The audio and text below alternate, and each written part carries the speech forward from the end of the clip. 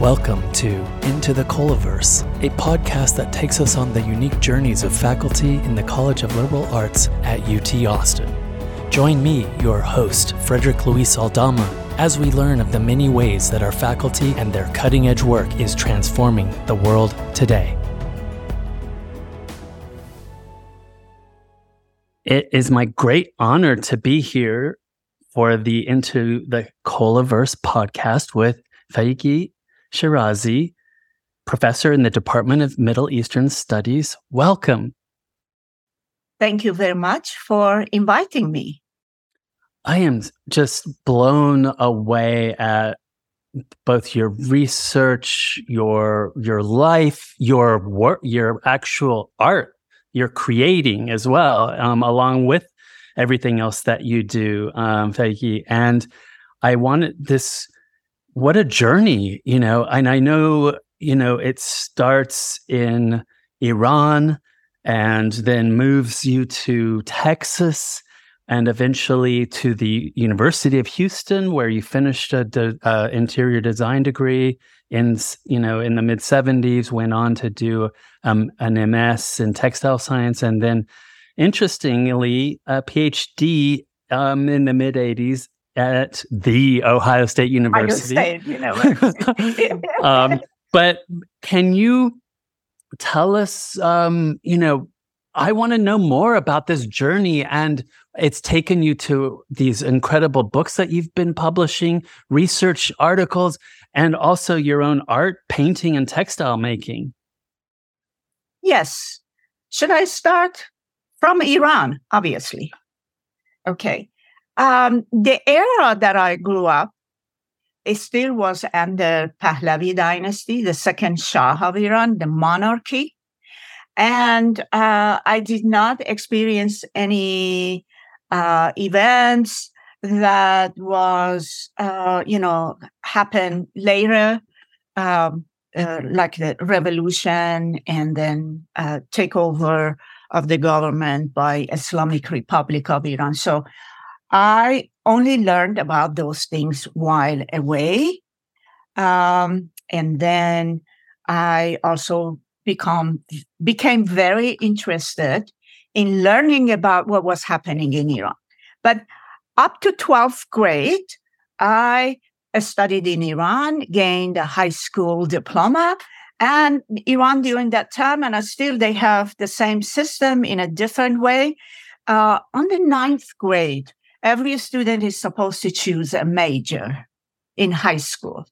And my major was natural science. But I always was interested in culture. I was interested in literature. So I graduated with a high school diploma of natural science. And normally when you finish high school, it is that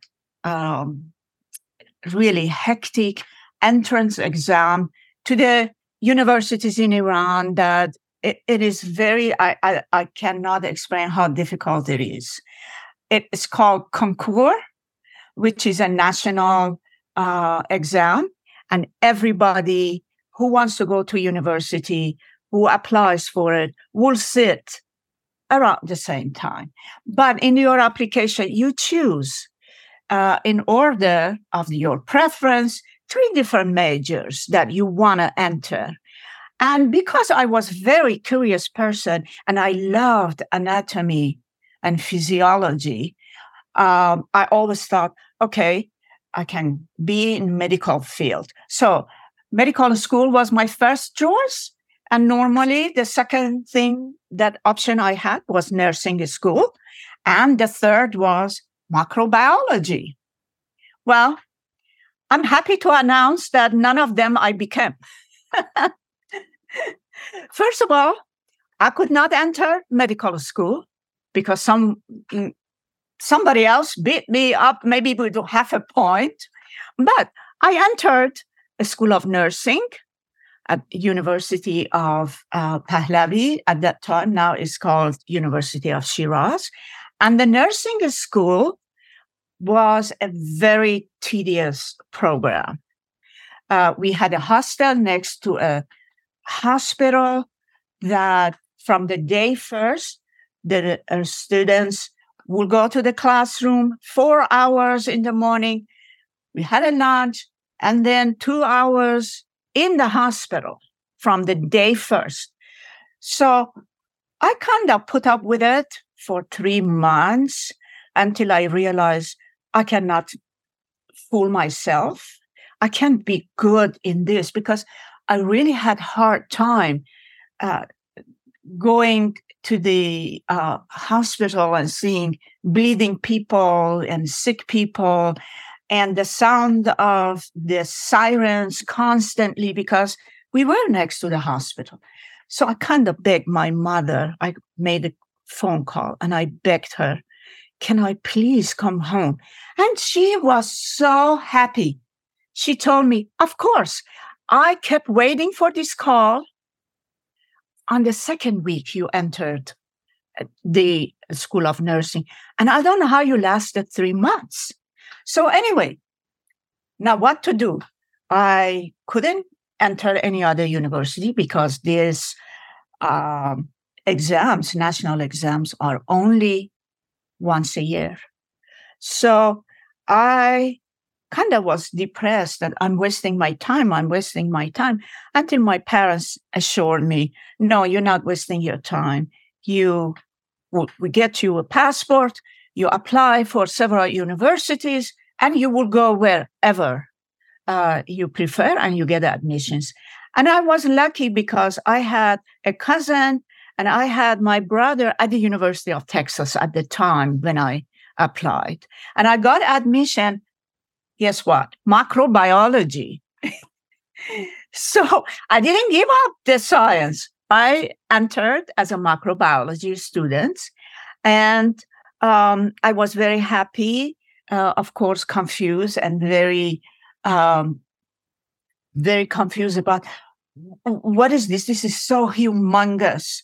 And for somebody who didn't know or didn't have the command of English, I just imagine we studied the English, but just as a lesson on the side in high school. And coming, and I have to study, hard to get into these classes, to take notes, to understand. And these were all challenges for me, but I kept reminding myself, I cannot fail. I cannot disappoint my parents. I can do it. I am willing to do it because that is what I wanted to do. But not particularly the major. First semester, after going to the lab and being around the other freshman microbiologists, then I realized, what are you doing here? You would be, cooped up in the laboratory for the rest of your life, looking under microscope. And is this what you wanted? I always had an artistic and interest.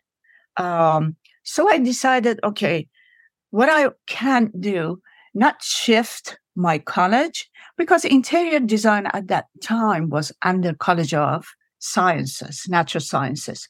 Or I can do that. Whatever I took in natural sciences still would be applicable to my freshman interior design, and I go ahead with that. So anyway, that's when I went, but I entered a very wrong semester. I entered during the spring, and all those courses, like the studio classes for interior designers, they were all in sequences. I always was a year behind. So I did my best, and I transferred to University of Houston just to graduate on time with 120 credit hours, which their admission told me is not advisable because you still have to take a load of at least 30 more credit hours to be able to graduate from University of Houston. And I said, I do it. So you can imagine me, because all my undergraduate studies, I knew my father had to support 4 children at the universities in United States with hefty tuition.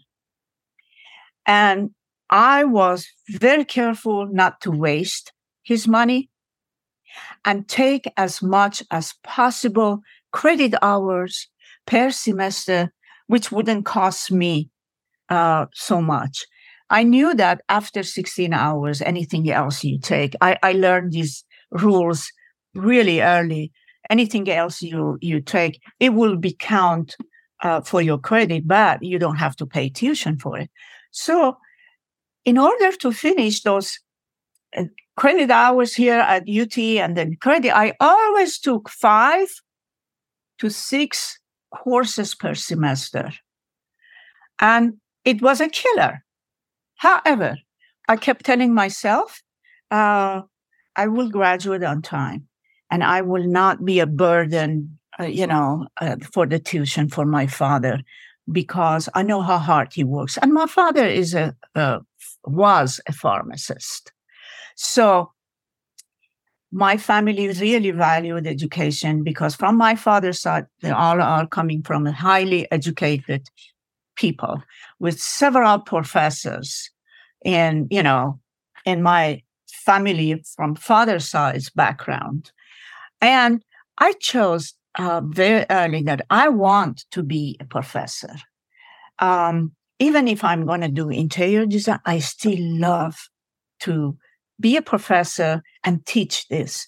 So to make the story a little short, at this point, I did get my interior design degree, and I applied for Kansas State University at Manhattan, Kansas, which they had a major master's program in interior designs and textiles, and both of those majors were still under the College of Natural Sciences.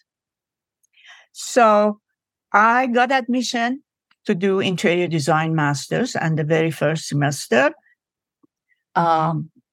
everything was normal, except when I was introduced to the history of textiles, which all the interior designs masters students had to take that due to understanding of the textiles for interiors.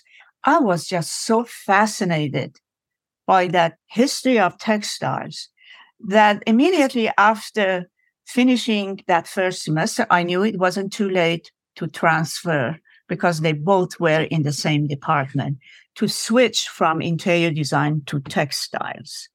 And at Kansas State University, the textiles they were teaching was not cultural textiles. You had to take cultural textile, but it was really textile science. And at some point during that time, I thought, this is so great, because what can I do with textile science? Forensic textiles. I was a very imaginative kid.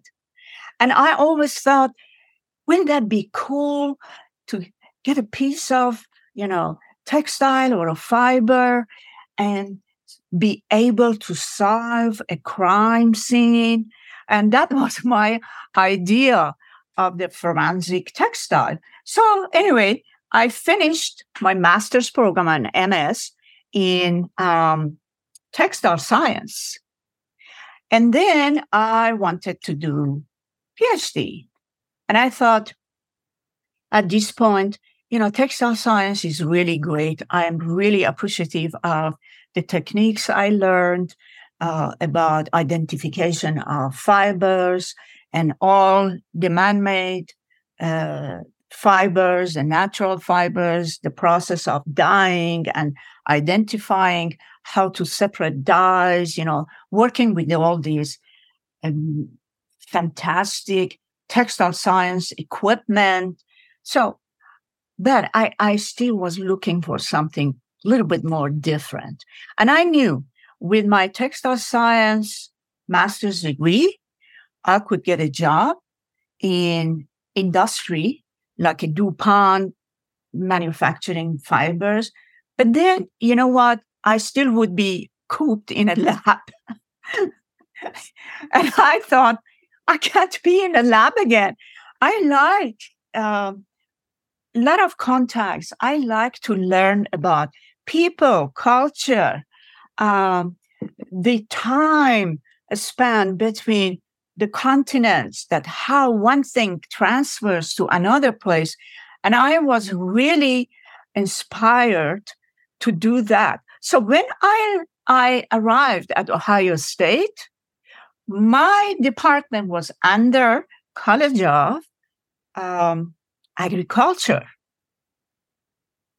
because Ohio State University is one of those old state universities that food and fiber is very important to the Midwest.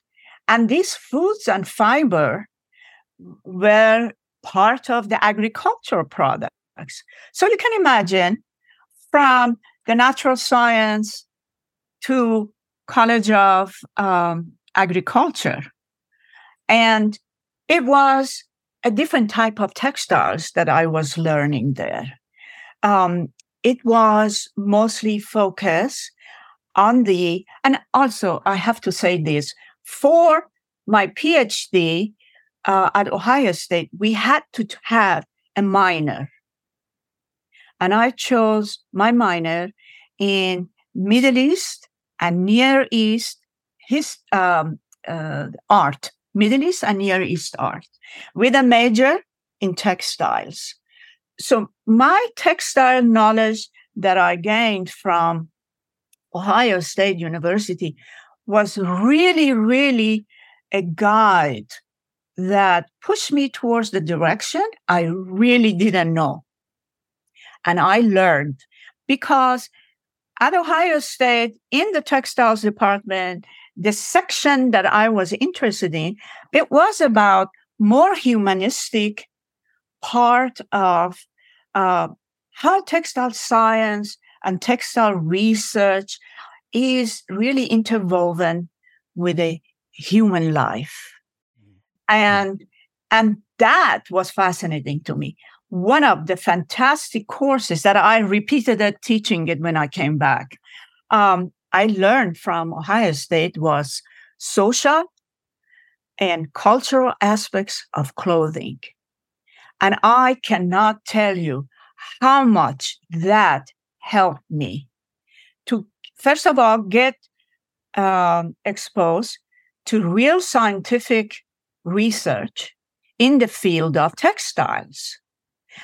And the second thing was focusing on the different aspects of textiles rather than just forensic and chemical aspects, but focusing on the culture, economic, and all the stuff that I became, later, the ritual aspects, the value of historical textile, the tracing of a culture by looking at the fabrics, identification of the motifs and how they traveled. All of these really, really was fascinating. And this was through my education at Ohio State University, but also having to have a minor in Middle East and Near East art. Then I was able to relay that to these textile things that I was really much interested. Mm. So this was my journey. Mm-hmm. And let me ask you too, as this journey continues, Faegheh, that first book in 2001. Yes. It sounds like it's really pulling a lot of this together, but you focus on the veil unveiled, but also not just in garment and representation, but in representation, photographs, drawings, cartoons. Tell me, from 2001 to today, because we still see in popular culture a certain way that Islamophobia, Orientalism, all of the things that you do such a great job of disentangling from, Islamic culture, in this work and other. Are you seeing a notable difference? 2001, 2023. I don't know. Would you still be writing the same book today? To answer your second question, yes, because, and I will have more added chapters. As a matter of fact, when I wrote that book, I had to remove 2 chapters from that one of them became another book. And I was told by the publisher, as an academic book, that's becoming too much and too long. So you can remove whatever chapter you want, and you can deal with that later, which I did. However, I am still puzzled about the misconception of how the Western people just have a very limited knowledge of this piece of a scarf that is covering a woman's head. And I always tell to my classes, because I used to teach one entire course on Islamic veiling at UT. And I can tell you, every year that I taught it, some of my older materials will be replaced with new concepts because it's a living thing. There is no way you can stop this or tell people either by force to wear it or by force not to wear it. Emancipation doesn't mean changing people's clothes. Emancipation really means enlightening yourself, be able to see other people's way of life, food, culture, and have an appreciation for them, rather than trying to knock them down and trying to show you are superior to them, which is the attitude of colonialism. I'm sure you are very much familiar with that. But the piece of cloth that is cover someone else, in my class, I always had hijabi women and non-hijabi. And I never had any confrontation with them, except when it comes to the discussion. I always note that those non-hijabi people had a way and attitude of passing judgment on those who wear the hijab without really realizing the reason this woman is wearing hijab. The only reason that I think it is very popular in the Western culture is, they are forced to wear it, and if they don't, they will be punished. No. Many of these women, they choose to wear this because for a Muslim American, that is a badge of identity. Mm-hmm. People identify themselves with their religion. If you're wearing a cross, do I have the right to tell you don't wear it because I am not wearing it? It is a piece of an item, a part of a clothing, that it means a different thing to different people. And that has been, I think, thoroughly explained in my first book, is a versatile. And covering your head doesn't mean you're covering your brain, for God's sake. Mm. Your brain functions. It is the norm of your clothing that changes. If you're wearing in the class, which I am very accustomed to see them, especially during the hot season, Texans tend to dress very little, especially during the summertime, which is not advisable. The heat will scorch your bodies. But I will have the students coming to class with a very short, flip-flop, halter shirts, and, the temperature in the classrooms are freezing. And they will be sitting there and freezing. And I couldn't understand. Couldn't you just cover? Not because of the religious thing, just for comfort, You could cover to feel comfortable. So if you take this concept of comfort, you can apply it physical comfort and also mental comfort. And if we understand for someone who truly, not by force, not by, other means of enforcement, truly decides to cover herself, who am I to judge her or call her a terrorist or call her something else or make fun of her religion? Believe me, I have received in the one of the evaluations from students that, we receive a semester later. We don't even know who says this about us. And it was one person had commented, I am so amazed. This professor teaches veiling while she is not veiled herself. That to me was such a stupid, uneducated, uninformative comment. And I really wish I go to and I learned from that. And the following year, I learned a lot from the students. Following year, I made a reference to that. I don't need to be a hijabi woman to be able to. It is the knowledge. It is not I'm not on a stage. I'm not costuming myself for the class.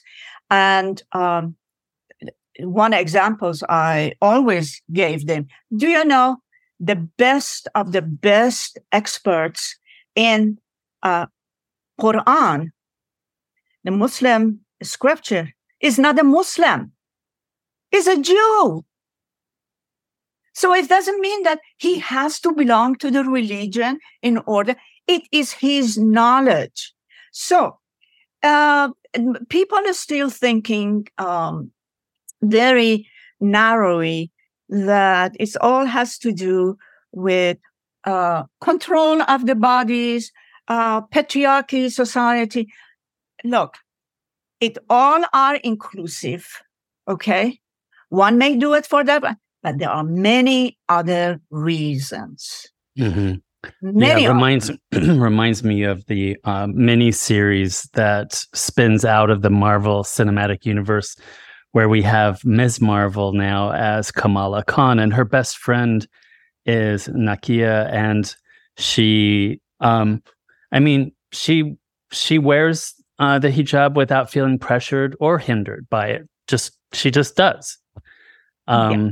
So yeah, I love that. Let me ask you, as we kind of move through, you do this really innovative, original work in these spaces that,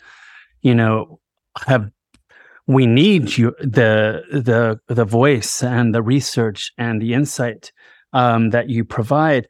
One of these areas is the internet and women, this quiet resistance to Islamic fundamentalism that you published in the book Velvet Jihad. What was in that work for you? Maybe you can share an example, maybe a surprising example that you came across of a creative strategy among Muslim women quietly fighting against those who limit their rights. Yes. For that book, I really, let me just tell you, I enjoyed everything I wrote and published. Otherwise, I wouldn't be finishing them. So this Velvet Jihad was very challenging for me. And it was because of the comments I used to hear. Oh, they are forced to do this. They don't have any other choices. And looking at the gender issues, and since I'm only limiting myself to the Muslim societies, I don't go beyond the Muslims. So it is the problem that many outsider comments on, oh, Muslim women don't have any choice. Muslim women are, dominated by men. And if they don't do this, they do this. They do that. But I wanted to show a different side of the Muslim woman. that how they resist their own patriarchy society, which is not a strange thing to comment about. The world is patriarchic, including the US. You have a different types of patriarchy. So in order to address that, to show how Muslim women, they have found a way, and it is very innovative, very clever, how to get around what is forced upon them or what is expected from them, that they cannot achieve what they really want to do, but how to encounter that. I always used to explain that it is just like putting a bite straight from your hand to your mouth, or going around and making a turn, but it's still putting it in your mouth. It takes patience. It takes a different, innovative way. And it takes a person who's brave to do that. And all of these women that I have encountered in this book, and they are not from one Islamic culture, from all the way, they have found their way to achieve that. And also face those discriminations. One of the chapters is about, which I really remember, I had really lots of fun. It's about contraceptions. Okay. And to me, it was amazing. I am from Iran, and I go back to Iran for this particular chapter, just for a part of it, right? And I discover Iran is one of the biggest manufacturer of condom industry. And it's in that book. It's not on that chapter. And the way that they advertise for it, all I wanted to get hold of one package to see what is their instruction, how they will tell the man to wear a condom. To me, that was fascinating.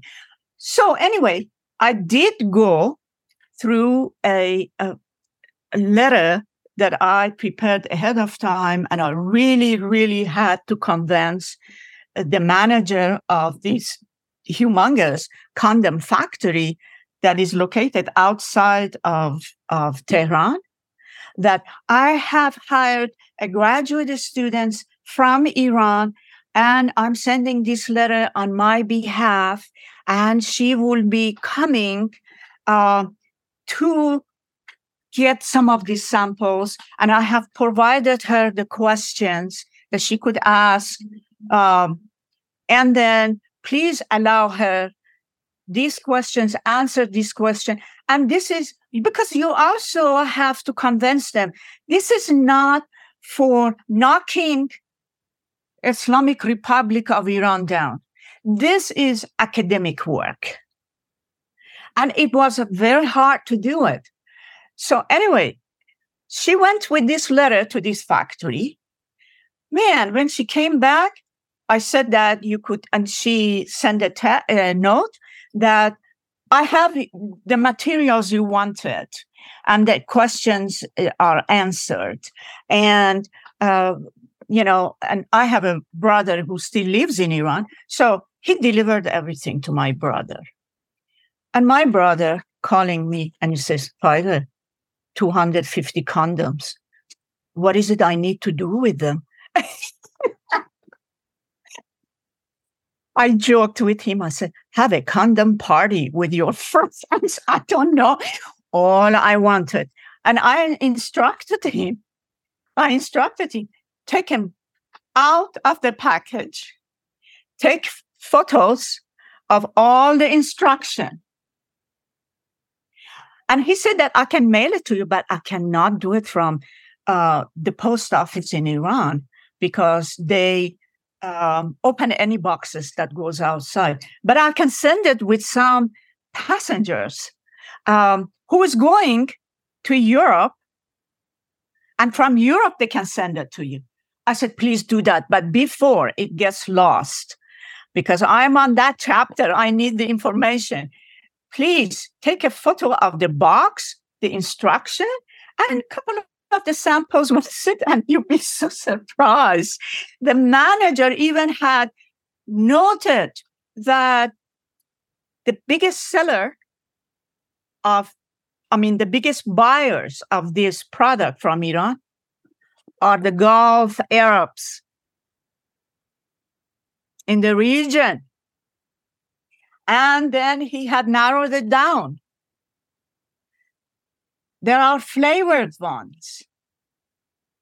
And he had narrowed it down by flavor.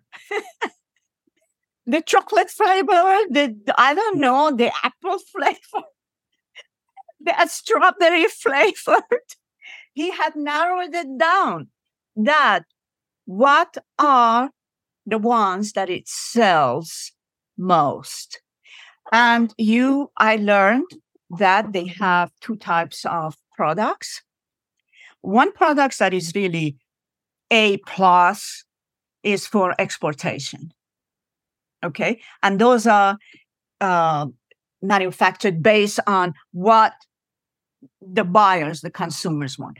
The one for Iran, he had explained, we experimented that the strawberry flavor, Iranians prefer a strawberry flavor. And the issue of this whole thing I'm explaining just to make a point. Not all the Muslim nations are the same. Mm-hmm. Because in Egypt, women are not allowed to buy condom. Mm-hmm. In Iran, there are exclusive condom shops.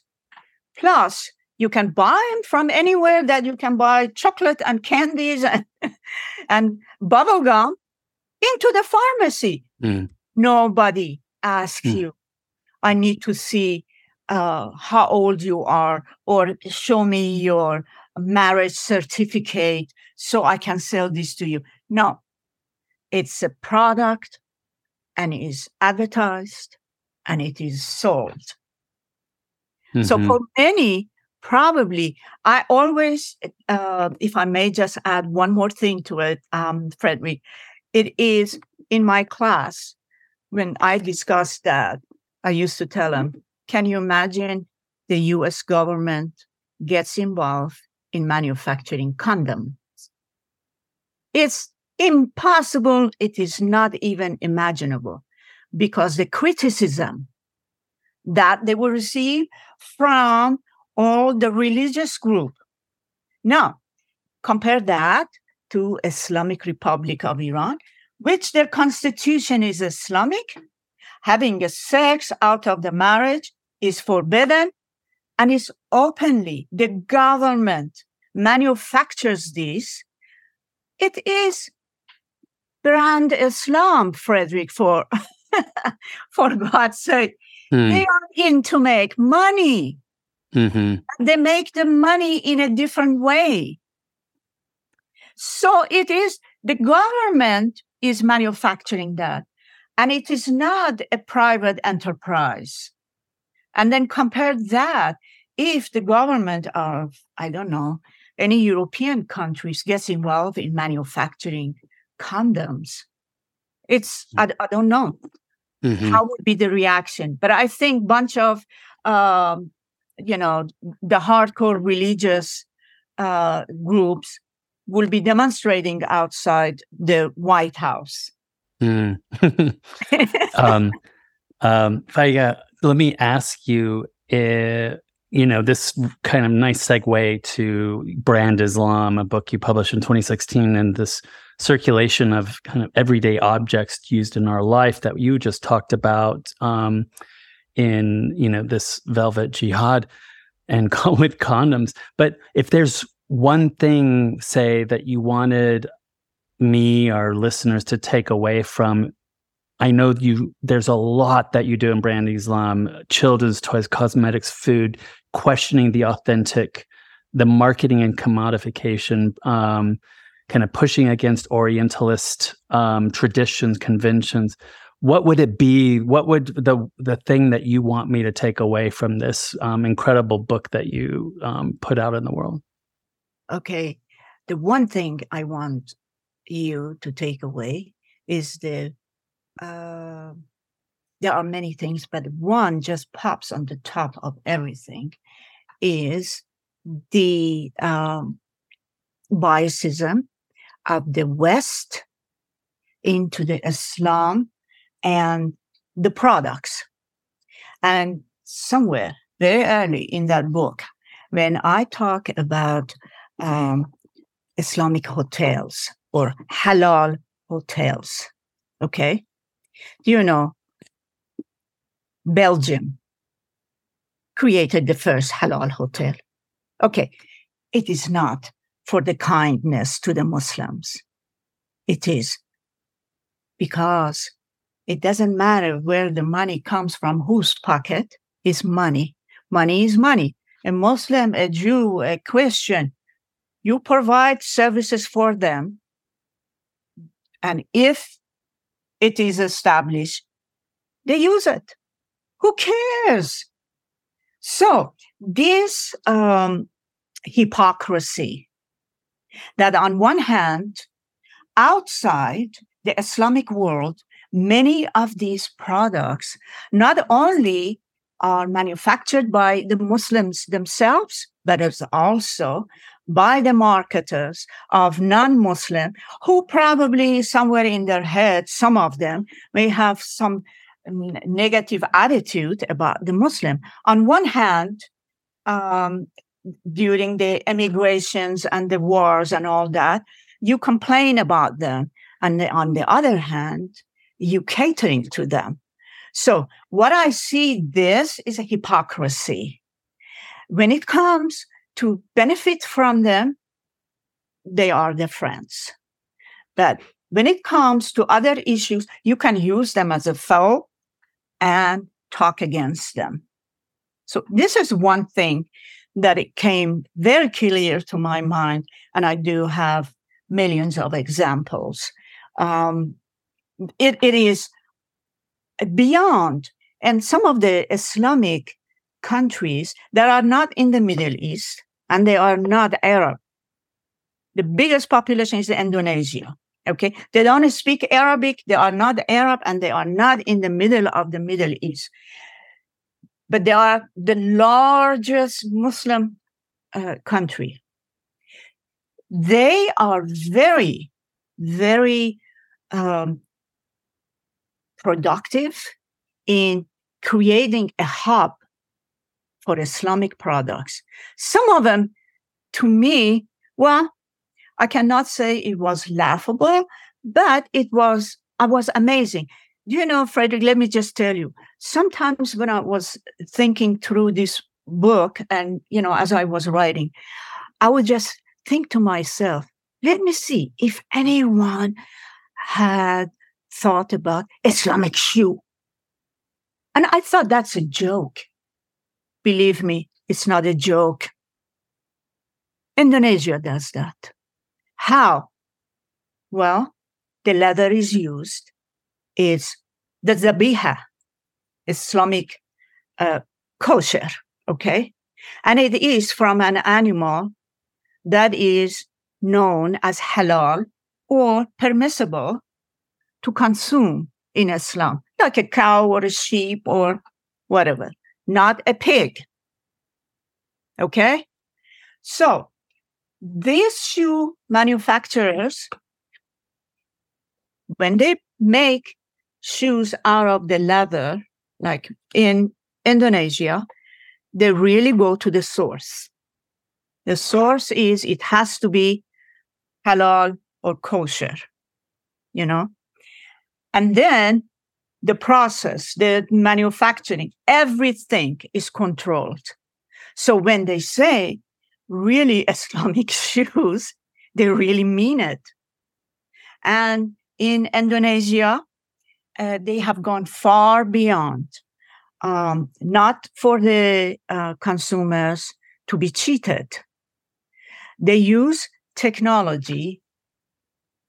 For example, in the grocery shops, when you pick a packet of something that you cannot identify the ingredients, okay, they have a barcode. And in every grocery store, there are stations that you can run the packet under, and it would read the barcode. These are all, if it's halal or permissible, government has a record of it. And it will give the consumer immediately, it is halal and it is in our record. So it's okay to buy. If you have suspicions, for many of the Muslims that they don't want to feel bad about eating, putting something in their mouth or rubbing something on their skin that it was not deemed to be halal, it's very important. Now, for somebody like me, I won't eat pork or pork products. But that halal principle of it is not a big issue. I am more into the animal products. I don't want to use anything that they killed an animal and then they put it in a jar and I can rub on my body as a lotion. So I'm careful about that. That's why this brand Islam that I discuss, it really has taken off, but it costs a lot of money for the manufacturer because when they put halal, it also qualifies for kosher. It is vegan and it's also vegetarian. So for all those 4 items, they have to pay a different fees to be certified. And certification for the halal is not forever. Every 2 years, they have to renew their certification. And the most amazing thing to me is, as I described, not all the Muslim nations are the same. They may all have the principle of halal, same Quran, everything. But the way they conduct their business is different. For example, if Iranian government buying cows from Australia government does a supervision for halal butchering. But the Iranian government does not accept the Australian Islamic, whatever supervises the butchering. They have to do it on their own. So in this way, they don't have to pay a fee to another country, but they pay the fee to their own people. So you understand the economic side of it also. It is so beyond just eating a piece of meat, and it is so full of different issues. And we do have fake halal too. That I think in that book, I do have a couple of examples. It's called 50% halal. There's nothing. 1% non-halal, it makes the whole thing haram or forbidden. So I hope I explained this thoroughly. No, it's very interesting. Just to, kind of move us into this latest book of yours that you just published, that maybe you can talk a little bit about, maybe focusing in on what I thought was interesting, that so much interesting about it, but that history of, not surprising, but the history, and you mentioned this at the beginning of our chat about kind of coloniality of power appropriation. And I didn't realize that, not only, of course, the appropriation of textile traditions by the colonizers, but also the tensions that it created between the colonizers. But maybe you can share a little bit about your new book, maybe in that same vein. Yeah. So this book takes me to my Ohio State training. I have been preparing myself for this maybe all along, other publications. So it takes me back when I learned from the social and psychological aspects of textiles and clothing. Okay. Before starting, let me tell you one little example that we every day, maybe we are using it or we're seeing it in one of our beverages, hot tea. What the heck is British breakfast tea? I always question that. Where in Britain tea is grown? It's Darjeeling tea. It's Indian tea. You just packet that in a canister and put your name on it. The Earl Grey British, no. For centuries in Iran, people will harvest the blossoms of oranges, and when they made black tea, they dipped those blossoms in the tea, and it flavored tea. Why you call it British? Because someone put it on the canister. These are the issues that the original cultures never get credit. Okay? And it's appropriated.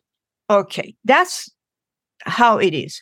But we see it. One of the examples, I think I have said that fashion designers copy lots and lots of other cultures, cultural patterns, even use their cultural textiles, and they run their show on their own name. Okay? Without giving a due credit to, for example, ikat, the textile ikat, or the silk ikat. The best comes from Central Asia and from Indonesia. You take their pattern, you even use their textiles, but then it becomes you're copyrighted. We cannot go back and copyright our culture, right? It looks like that anything is free to grab and make it your own. And this has been a big question in my head. It is, you take the name, you take the resources, and you also use their manufacturers, okay? But you use them only to promote your own product. But somewhere, someone is missing out this point. So in the colonial attitude, I think the examples I have are really, really was fascinating that how the textile not only is appropriated, but between the colonizers also is a big fight. Who got there first? Who did this, that?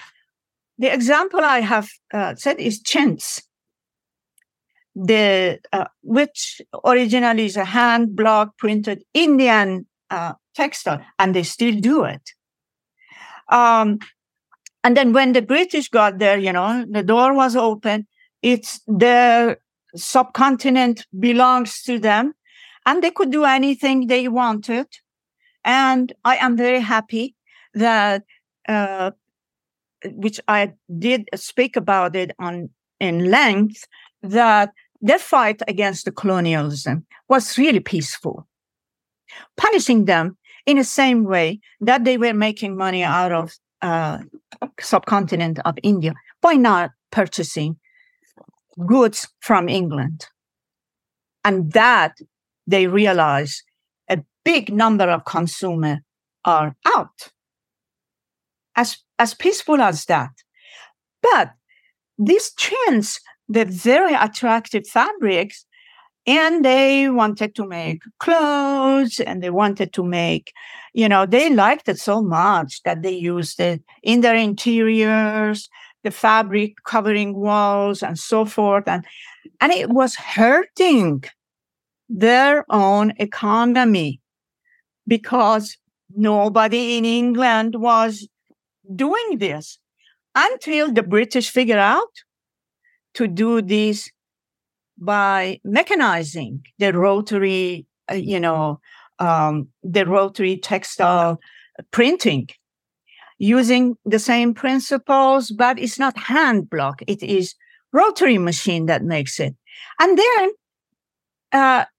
the best part of it, or I don't know, the most serious part of it was what they took from the Indians, manufactured in Britain, then bringing it back to the Indians to sell them.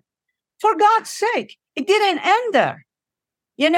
Making money out of every process.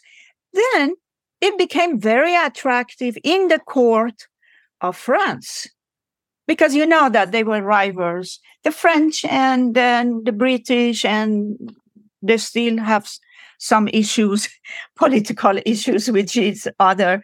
But it became also very popular. The problem with France was the textile makers of France were very annoyed with this fabric, which was attractive, multicolor, and then probably much cheaper to produce, because in France, due to the climate, not much of cotton was used. So that goes to the source. It was mostly woolen, mohair, and nobody was attracted to this mohair and woolen during the summertime. So since the textile workers were protesting, the authority from the court gave the police the permission. Wearing, chins in public is against the French law. Okay. And I think if you're really interested, you can go and read all those that are recorded.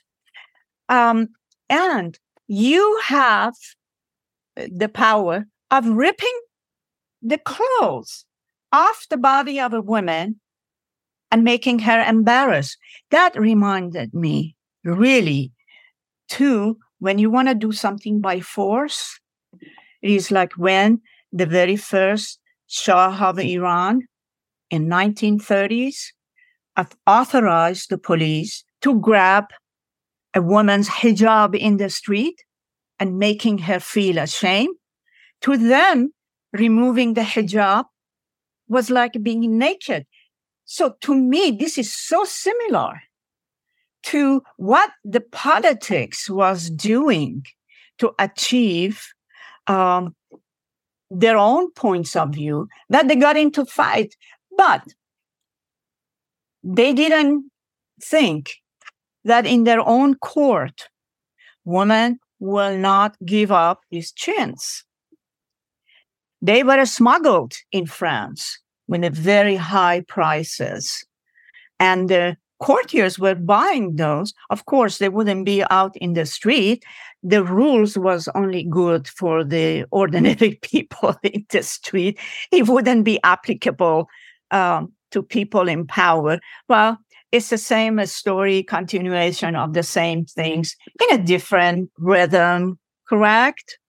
And my point on that was to show the textile has a vast power to inform people from many different aspects of life, from politics, from religion, from social, from activism, you name it, from economic. Every piece of textile can tell you a bigger story. And then also borrowing loan words.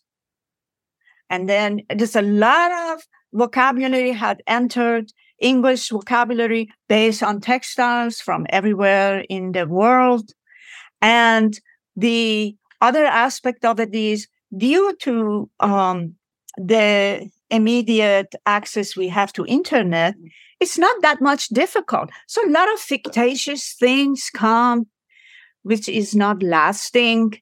One of the biggest manufacturer of everybody's textile is China, which is actually damaging the traditions in those cultures that it took them centuries to perfect a process And now they're coming with a fictitious material. And by the way, long time back, I learned when I was studying at Ohio State University, how many times I have to say this? When you read the labels carefully. If the manufacturer advertises for a piece of cloth is silken, it is not silk. That's not silk. You have to know your vocabulary. If you said woolen, no, it's not a pure wool. And also, it was said that looks like this. Immediately you take a closer look, it's a fictitious thing. Though I'm still working on things at this point. And I am retired from my class, but I'm not retired from educating myself and reading and writing. And I do it with joy. I hope anyone who's listening to this will take a little bit from it and understand you could do it. Look what I did. How much I hop here and hop there, but I didn't waste any of that knowledge that I learned. I'm so happy I learned chemistry of textiles. No merchant can fool me.